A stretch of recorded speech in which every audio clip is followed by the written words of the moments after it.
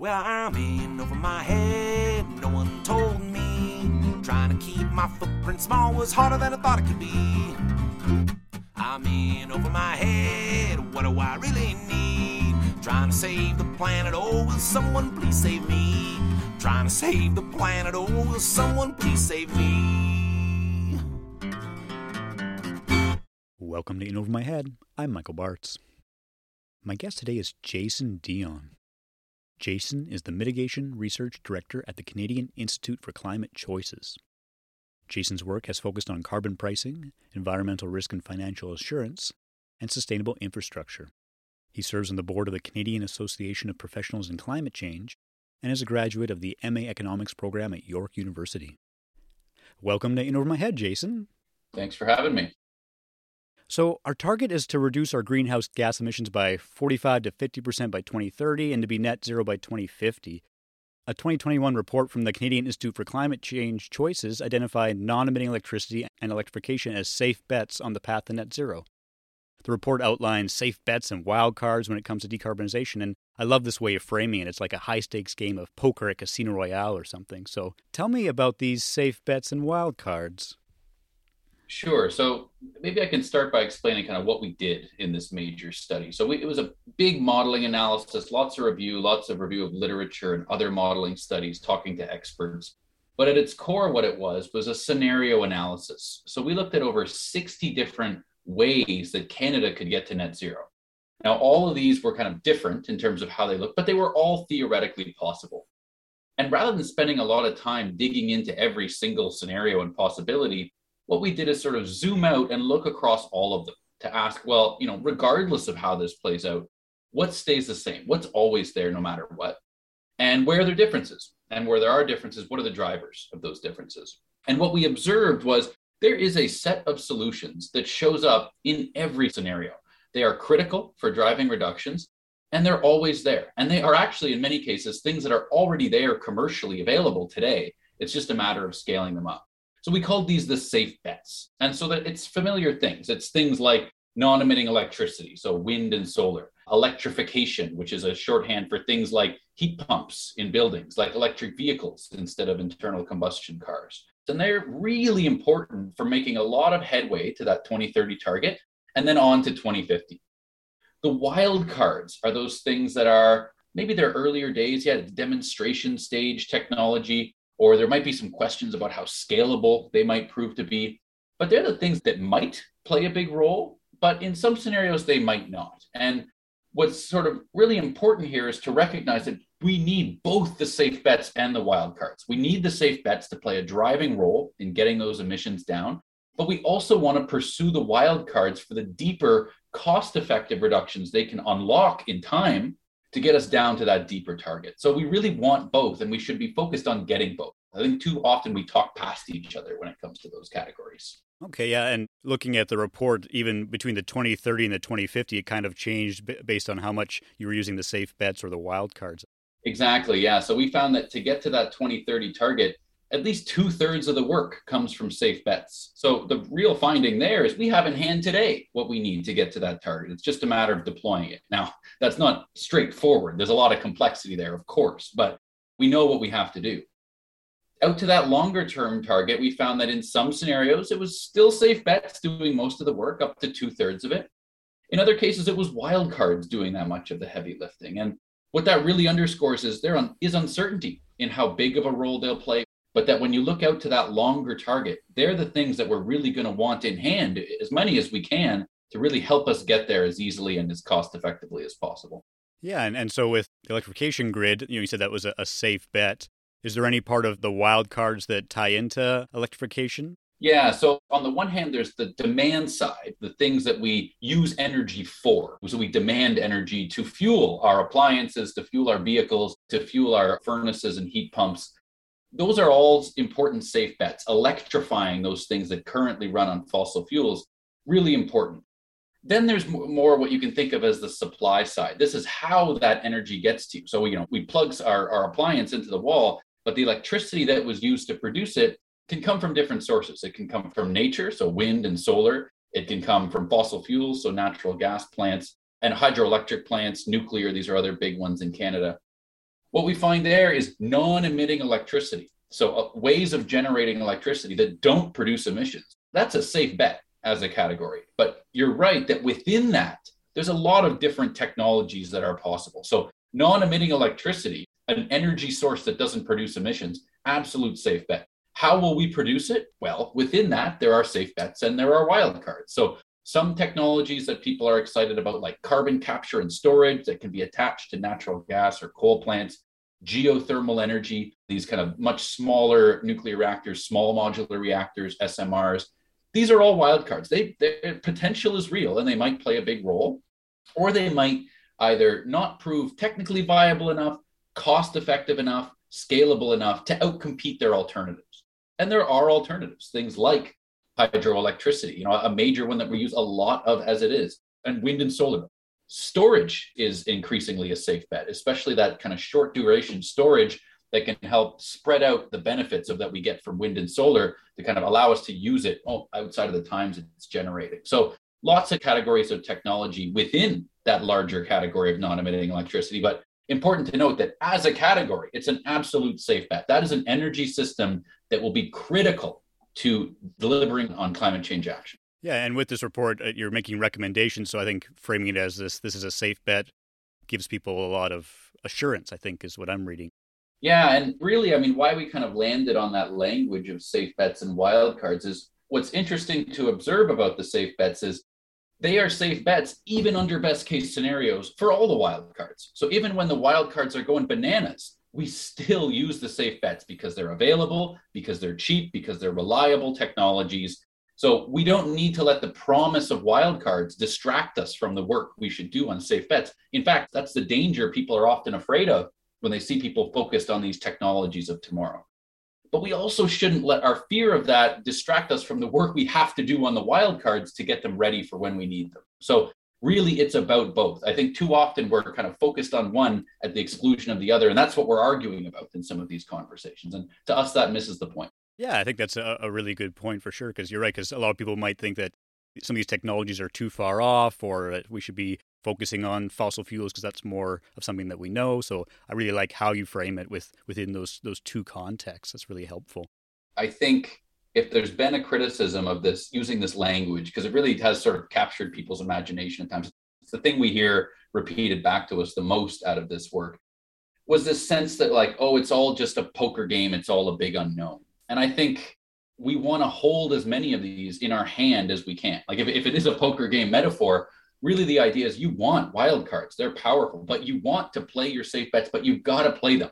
Canada has a strong hand. We can strengthen our hand, but we've got to play it. And really to rest on our laurels and to kind of take too long and sit on our cards too long, that's a danger as well. Yeah, that's a really, really great analogy. So I really like that. Another part of the report I read talked about smart grids, and that was a new term for me, and that made me think of a giant smartphone or something. But tell me, what exactly is a smart grid? So yeah, smartphone is not a bad analogy here. It's really about next generation technology. Electricity grids used to always be pretty one way. We push the electricity out through the system. Smart grids really refer to the fact that technology is increasingly allowing communication in electricity networks to go in both directions. So an example could be smart meters and net metering, which allow me to not only push electricity that my solar panels on my roof would be generating, I don't have any, but if they did, to push it back into the grid, but for the grid to communicate when that would be especially valuable, when that's in high demand. So that's just one example. Another could be this possibility of what they call utility load control, which is I plug something into the wall, say my dryer, for example, through a little socket, and that socket communicates with my utility through my internet connection. And I might be able to press a button on my appliance and say, it'll cost half as much to run if I'm willing to just let it run overnight instead of right now. And it's that possibility of communication and sort of optimization in the system that smart grids is all about. So the technologies are there. They're not deployed everywhere. We don't have them in place everywhere, but the potential is real, and we're starting to see more and more deployment. And as you can imagine, just like your smartphone opens up a lot of possibilities compared to, your old landline, same with smart grids. A lot of things become possible when our electricity networks start working in that 21st century technology era. Yeah, and to me it makes sense because you're automating that so you don't have to think about it. And I love that example of how your device could just use the power later when it's cheaper. Are there any barriers to implementing smart grids? Well, frankly, consumer acceptance is a really big one. That people have, from our observation, kind of a funny attitude when it comes to electricity as an energy source. They don't think of it at all. First of all, they plug stuff into the wall and it works, fair enough. But they also kind of think of it more as a right than they do other energy systems, that I expect it to work. I expect it to be simple. I think for a very long time, it has always worked. It's been simple. It's cheap by international standards, even if we don't always like how much it costs here in Canada. But increasingly, I think we are going to run up against changes in the possibilities and in that energy system. And that's going to have implications for consumers. Consumers have resisted this. There are things we've been able to do for a while, like time of use pricing, that gets a pretty mixed reaction from consumers. They just don't like the change. And I think as consumers, we need to sort of understand and anticipate that smart grids and all this technological change in electricity is going to mean it's going to work different for us on the demand side too. But what that doesn't mean is that it all has to get extremely complicated. In fact, the opposite. You might be able to imagine in the future having a electricity bill that's kind of like a cell phone plan, where like you can choose the option that's the best fit for you. So maybe, for example, I'm willing to adopt these load control technologies. Oh, sure, I'll plug my EV into one of these systems and I'll have a little socket that some of my major appliances go through. And if I'm willing to adopt those things, maybe my utility is willing to put me on a very cheap plan, maybe even something like an all-you-can-eat plan that says, go crazy on electricity, but on certain times of day when there's really high peak demand and it gets really expensive for the system to deliver you electricity, we might hold off your consumption from some of those major appliances for that period. Maybe you'd even on your phone have the option to override it. I'm willing to pay an extra couple bucks to get my laundry done right now instead of overnight. But these sorts of changes, I think, are going to be something we need to get used to. It's going to happen slowly over time, but I think we do need to get used to the idea of change. The way that electricity systems and bills and incentives have worked for a long time needs to be modernized and updated. And I think we need to think very carefully about how that experience is going to work for consumers. But I think on consumers' end, we need to understand, to really unlock bigger savings for all of us, to get systems working efficiently, we need to start using electricity more smartly too. And we can do that through technology. Yeah, and to me that seems quite exciting because I like the idea of personalizing it, and rather than just a bill you get every month, kind of regardless of the actions you take, you're now saying, hey, I can take a bit of control. And if I really want to cut down on my emissions, because we live in an off-grid tiny house, and part of that was I want to lower my emissions, so I'm going to live in this extreme way. But if other people can do that in their regular homes, I think that would be really, really great. In your work with this, have you surveyed people or talked to people about how they feel about this new technology? It depends how you phrase the question, right? I think when you talk about all of these technological possibilities, people can see the things that are exciting about it. I think where people get their back up a little bit, and fairly, is the question about, what does this mean for my bill? Is power going to get more expensive? Are all these investments we're doing in wind and solar, are they cost effective? What is this going to mean for me? We're doing some research that's showing, yes, in certain places, in certain ways, electricity bills might rise, not everywhere. In others, they actually might go down because a lot of these sources are so much cheaper than what we're using today. The thing that I would really kind of point people to in the larger context here is a very clear finding we had in our work that was a bit surprising, frankly, just how unambiguous it was, that under all scenarios where we move to net zero by 2050, so no GHG emissions, we found that households on average are spending less on energy services, not more. So under all scenarios. So that includes not only what we're spending on electricity, but on gasoline, on natural gas to heat our homes, and on the equipment that those fuels power. So appliances, vehicles, what we're spending on all of that, what we call energy services, as a share of income goes down. And that's because electricity as an energy source is so much more efficient, because it's cost effective in terms of some of these emerging generation sources. So even if we are spending more on electricity in the decade, 2 decades ahead, we're saving on energy overall. And I think it's important to keep that bigger picture context in mind. And it's a bit surprising for people, that finding, and it's explained by a few things. And one of them is just The technologies are getting cheaper and they're falling in cost, especially as we scale up our use of them. But also that electricity is just so much more efficient. When you run a furnace or a vehicle on electricity, so much less energy is lost as waste heat. People talk about energy efficiency. Just switching to electricity is its own source of energy efficiency. And that's part of the reason that we can expect these cost savings to unlock. Not saying it's going to be that way for everybody, and there'll be some unique challenges and specific groups, rural households we'll need to think carefully about. But on average, I think we can expect it to go down, even if electricity bills, that one part of your energy kind of portfolio, might be rising. The whole package is going down. That's really interesting. It sounds like a safe bet to me. Yeah. And I guess with energy, and maybe depending on the province you're in or the state, it varies between provinces. Is that correct? So like how your utilities are managed, does that play into some of the work you've been doing?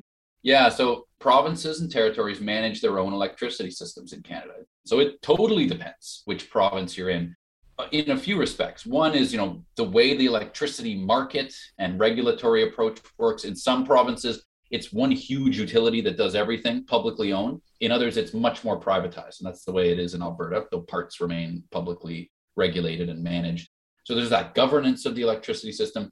The system itself is quite different. Some provinces, BC, Manitoba, Quebec, really large hydroelectric systems. That's almost their entire energy source. And so their kind of path to net zero when it comes to electricity is pretty clear. More wind and solar in the mix, certainly to help grow supply and meet demand from electrification, but the path forward is clear.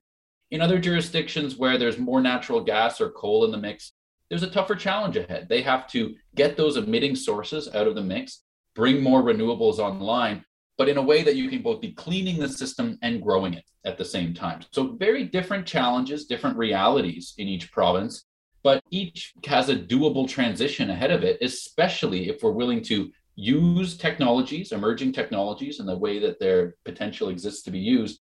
And if we're willing to coordinate and collaborate. I mean, this is a bit of a side point, but if we were to connect more across provinces, these grids, they are very complementary to each other. So BC has Alberta as a neighbor. Alberta has a lot of renewable energy potential and a lot of existing and growing wind and energy generation capacity. Right next door, you've got BC with a very large hydroelectric system.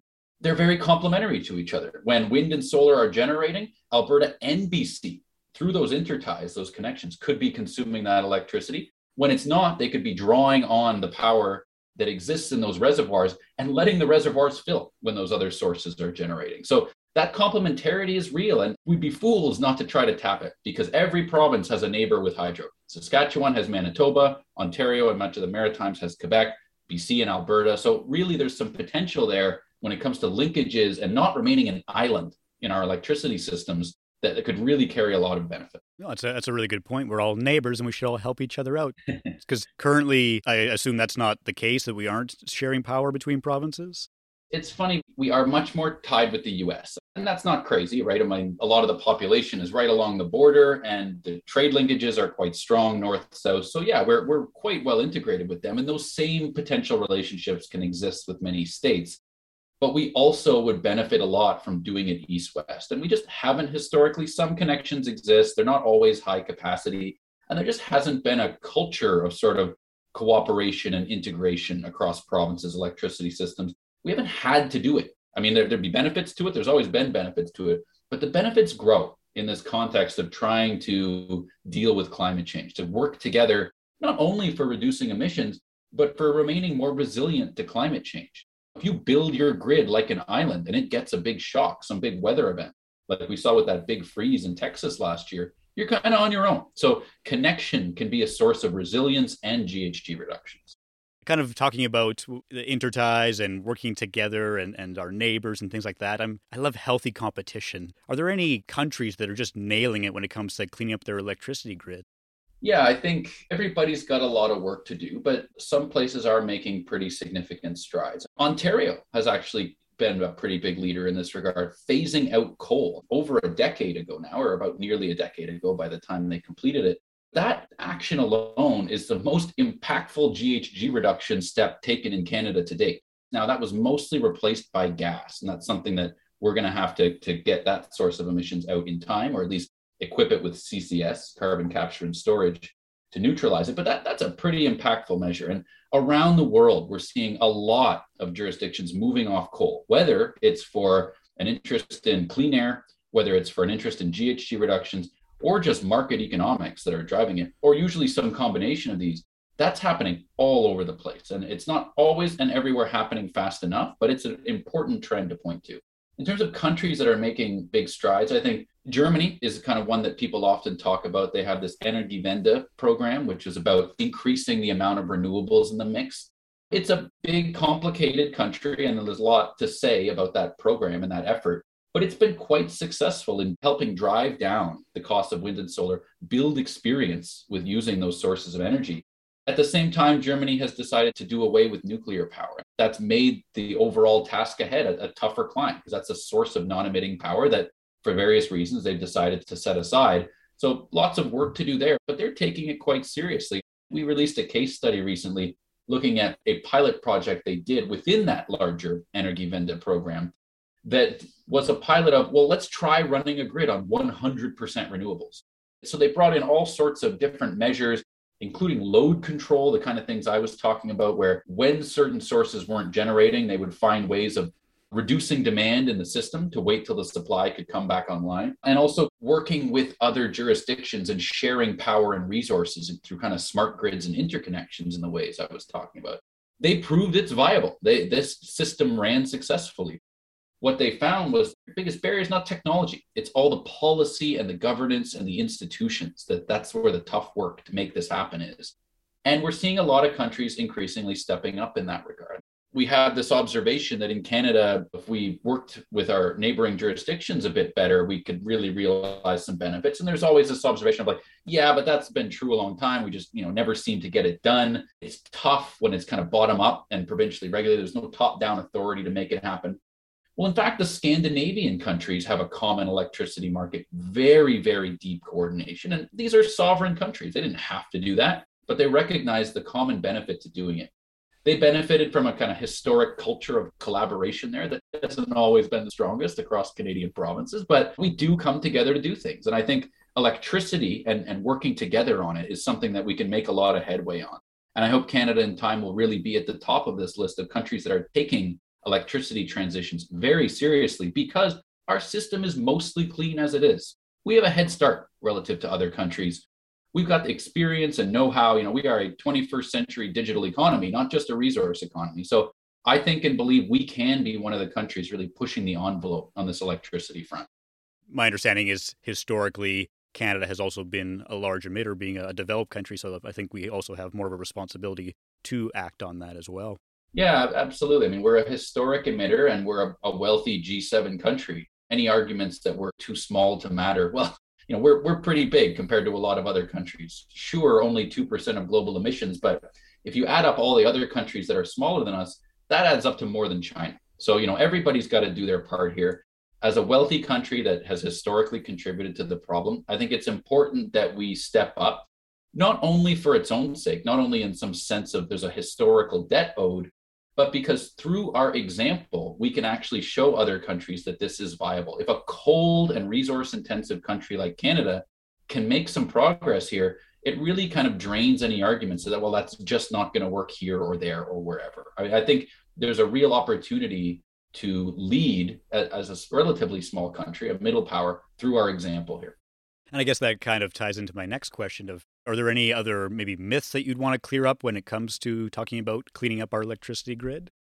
Yeah, so there's one when it comes to wind and solar, then it kind of cuts both ways. You hear this idea, well, we can't build a system without gas or coal because the wind doesn't always blow and the sun doesn't always shine. You hear that a lot. And there is a grain of truth to that. It makes the job harder. Now we have to think about electricity systems in a different way. And wind and solar are so cheap and continuing to fall in cost, they are safe bets. They will play a huge role in any electricity system in the future, regardless of climate action. When you are trying to reduce emissions, they are a foundational piece that you need. And they're so cheap that you want them in the mix in a big way, even though they're intermittent, even though you can't control when they generate. So the big challenge becomes, well, how do you balance that intermittency? Honestly, looking forward and looking backward, this is the way that we need to think about electricity systems in the future.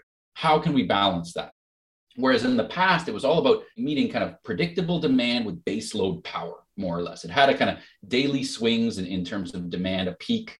Really, in the future, it's about smart management of supply and demand. So there is a kind of category of solutions that fit under flexibility. Flexibility are the things that can allow you to deal with the intermittency of wind and solar.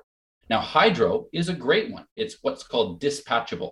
You can sort of turn it on and turn it off, dial it up and down to adjust for falls in the fluctuations in the supply of wind and solar. So a great source of flexibility, and one Canada already has a lot of. Natural gas equipped with carbon capture and storage could be that too. And I think that's an important wildcard technology. Other emergent sources like geothermal and even some types of proposed SMRs can be flexibility. But flexibility sources can include things that we're not used to thinking of as power sources. So that can be storage. So storage in batteries, storage in the form of hydrogen, and then using that stored power when those sources aren't generating. That's a source of flexibility. So is demand side management. So sending signals to consumers that right now, power is scarce and expensive. Please dial down your usage. You can do that through prices and incentives, or you can do it through those remote load control devices that I was talking about. And this is kind of where I would say that there's a myth to kind of take on here. Yes, wind and solar are intermittent. Does that mean we can't build a system around them? Absolutely not. In fact, there are a number of solutions that can help with that. What does the future grid look like exactly in terms of which mix of solutions in which ways coming together? I think we don't know. I think we know parts of that. Parts of that are safe bets. Others are wild cards. And that's okay. We can have a competition among these different sources of flexibility in the market to try to figure out, well, what's the best way here and in this context to build a system that can accommodate wind and solar. So the reason I said it kind of cuts both ways is I think those that would say you can't build a grid off wind and solar are not really telling the full story. But I would also think that those that would say how cheap wind and solar are, that's not the full story either. It's not like we can sort of, dust off our hands and say, great, we're done. We can go with wind and solar now. You have to build flexibility into the system to accommodate its intermittency. And that's a big part of the job. And I think both sides need to be clear and honest about that. Okay, so that ties into my next question. So, of course, our goal is to be net zero by 2050. And when we're predicting the future, we don't always get it right. We aren't all going around on hoverboards or flying cars like Back to the Future 2 had me believe. But if you had to speculate, what do you imagine the world of electricity generation looking like in 30 years? Sure. So I can kind of map it out at a high level in terms of potential safe bets and wildcards. So I think a first safe bet to talk about is it's bigger, right? That to power transportation, electric vehicles, more and more home heating with electricity, you need more electricity. So first of all, it's a bigger system than it is today. It's a more energy efficient system. That's another safe bet. So we're going to be continuing to bring in technologies and ways of doing things that increase energy efficiency, allow us to do more with the same amount of electricity. But important to note that even with all those energy efficiency gains, supply still needs to grow. So it's a bigger system. So that's kind of the bigger part. The next part is the cleaner part. So within that, there are safe bets like we're certainly going to continue to use hydropower where it exists. So not only using existing and maintaining existing hydropower, but growing it where we can. And often that can mean expanding it at existing sites. So making the absolute utmost out of those hydro resources, another safe bet. Wind and solar, obviously, another safe bet. That's a way that we're getting the system both bigger and cleaner, is building a lot of that and a lot more than we have been to date. Another safe bet is phasing out fossil fuel generation. So natural gas and coal, if they're not equipped with CCS, are going to have to be set aside in favor of those other sources. After that, when it comes to how we're making the grid cleaner, you're into wildcard territory. Are those CCS technologies applied to existing natural gas and coal generation facilities? Are those playing a big role? I think maybe, maybe not, or at least it's not clear how big of a role they'll play. And then these other emerging sources like hydrogen, geothermal, SMRs, I think we're not sure how big of a role they'll play, but the potential is real. So that's kind of, you got this bigger with lots of safe bets there, cleaner, some safe bets, some wildcards. And then more flexible, that other thing I was talking about. That's the other part of this, right? That's the other side of the coin to the intermittency of renewables. And there's safe bets you can do around how you manage the flexibility and predictability of variable sources. If you have lots of them spread all out over the country, the sun may not be shining over there, but it is shining over there, and that can really help. You're also, of course, making use of those hydropower resources, doing the most you can with demand side flexibility. So getting consumers to be smarter, not only households, but business and industry about when they consume electricity, recognizing sometimes it's absolutely plentiful and incredibly cheap to produce. Other times it's more scarce. So kind of having that flexibility to consume accordingly, another important safe bet. Short-term storage, these kind of big batteries that can hold power from variable sources for a number of hours, definite safe bet. Longer term storage would be really helpful. The ability to hold power for weeks or months. We're in wildcard territory there. We're not sure how well those technologies will pan out, how much they'll cost. Lots of promising options there, but tough to say. And then, of course, some of those emerging sources might be sources of flexibility. Geothermal, actually generating electricity from the heat in the ground. If we can really get that technology cheap and cost effective enough, that might itself be a source of flexibility. It's dispatchable. We can decide when we want to use it or not. So to zoom out, I think what we can say is there are things we know about what the future grid looks like. There are things we don't know, but that's okay. We know what our next steps are, certainly building a ton of variable renewables, getting grids smarter. We don't have to have every step on the entire journey figured out. What we need to do, and this is what our work is focused on in large part, is set ourselves up with the policies, the institutions, and the incentives that can allow all of these different solutions to get an equal kick at the can.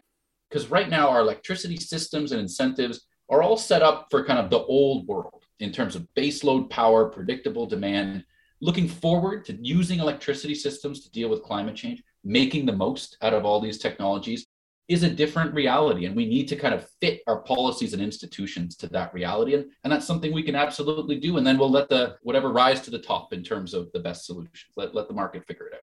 For you as a consumer, you might not be aware of any of this, right? Like you plug it in, it works. And maybe your utility's wanting you to do things like get on a different plan that might give you some incentives to try to be smart about when you use electricity or let the utility control it for you sometimes. Really, as the consumer, it might not be much more than that to you. You might see that there's more wind turbines around, more transmission towers, but beyond that, it's not like it's going to fall to regular people to figure out, which of these solutions and in what mix. It'll be a provincially or territorially run grid, like it always has been, and the power will work when you plug in. But we want to kind of make it work as smoothly and efficiently and simply for consumers as we can. This show is about empowering citizens to take action on the climate crisis.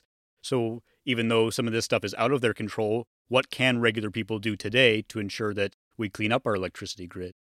Yeah, so if we're talking about what consumers can do on that supply side, there's a great book by Mark Jackard called A Citizen's Guide to Climate Action, where he talks about the voluntary things that you can do. They're not meaningless, but really systems have to change. A lot of the changes are big in scale. So pushing for policy change, electing and keeping elected and holding accountable what he calls climate sincere politicians is absolutely essential. And so when it comes to that kind of supply side, electricity system side, I would say, write your MPP.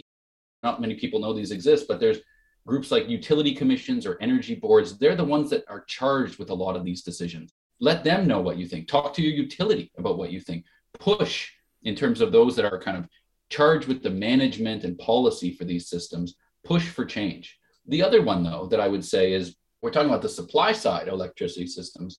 That demand side of adopting electric vehicles, adopting heat pumps. Here, there really is something powerful, and it's called a neighbor effect in the literature, where when I see somebody I know driving an EV and I can sort of ask them questions about it, and even if I can't, I'm just aware that they've done that and it seems to work for them, that has a powerful psychological effect. And I think we're going to see it happen in electric vehicles pretty quickly in the coming years and decade, but years really, that people are going to start to recognize, sure, they're more expensive at the point of purchase. They are much cheaper to fuel. They are much cheaper to maintain.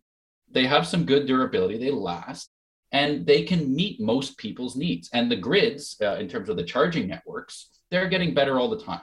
So the range anxiety, all these different concerns people had about EVs, I think we're going to see some of those start to fall away, and they'll fall away because of the neighbor effect. So all that to say, people's adoption of these technologies, sort of showing others that they're a sensible solution, is something people can definitely do. I've never met a Tesla owner that didn't want to talk about their Tesla. So I don't think that's the problem. Yeah. But yeah, I think that there is the scope for people to really kind of help in this way by showing friends, family, neighbors the way forward. Great. I think that's a perfect answer. This has been very educational, Jason. Thanks so much for coming on the show. Thank you. Thanks for having me. Well, that was my conversation with Jason. I love the safe bets and wildcard analogy. That was really clear to me and really helpful. The one thing that he brought out that I hadn't heard about was that neighbor effect, which is really interesting, that what other people do influences what you do and how we can have a positive impact on each other. So I think that was really helpful as far as how we can take action on something that we feel like maybe there isn't that much control that we have over that. So really, really good information. Oh, and one more thing. You may listen to the show on a podcast player, but don't forget to check out the website, www.inovermyheadpodcast.com. The show is there, but there's other content like guest shows that I've been on and pictures of the tiny house, so definitely worth checking out. Well, that's all for me. I'm Michael Bartz. Here's to feeling a little less in over our head when it comes to saving the planet. We'll see you again soon. In Over My Head was produced and hosted by Michael Bartz. Original theme song by Gabriel Thane. If you would like to get in touch with us, please email info@inovermyheadpodcast.com. Special thanks to Tell a Story Hive for making this show possible. I'm trying to save the planet, oh, will someone please save me?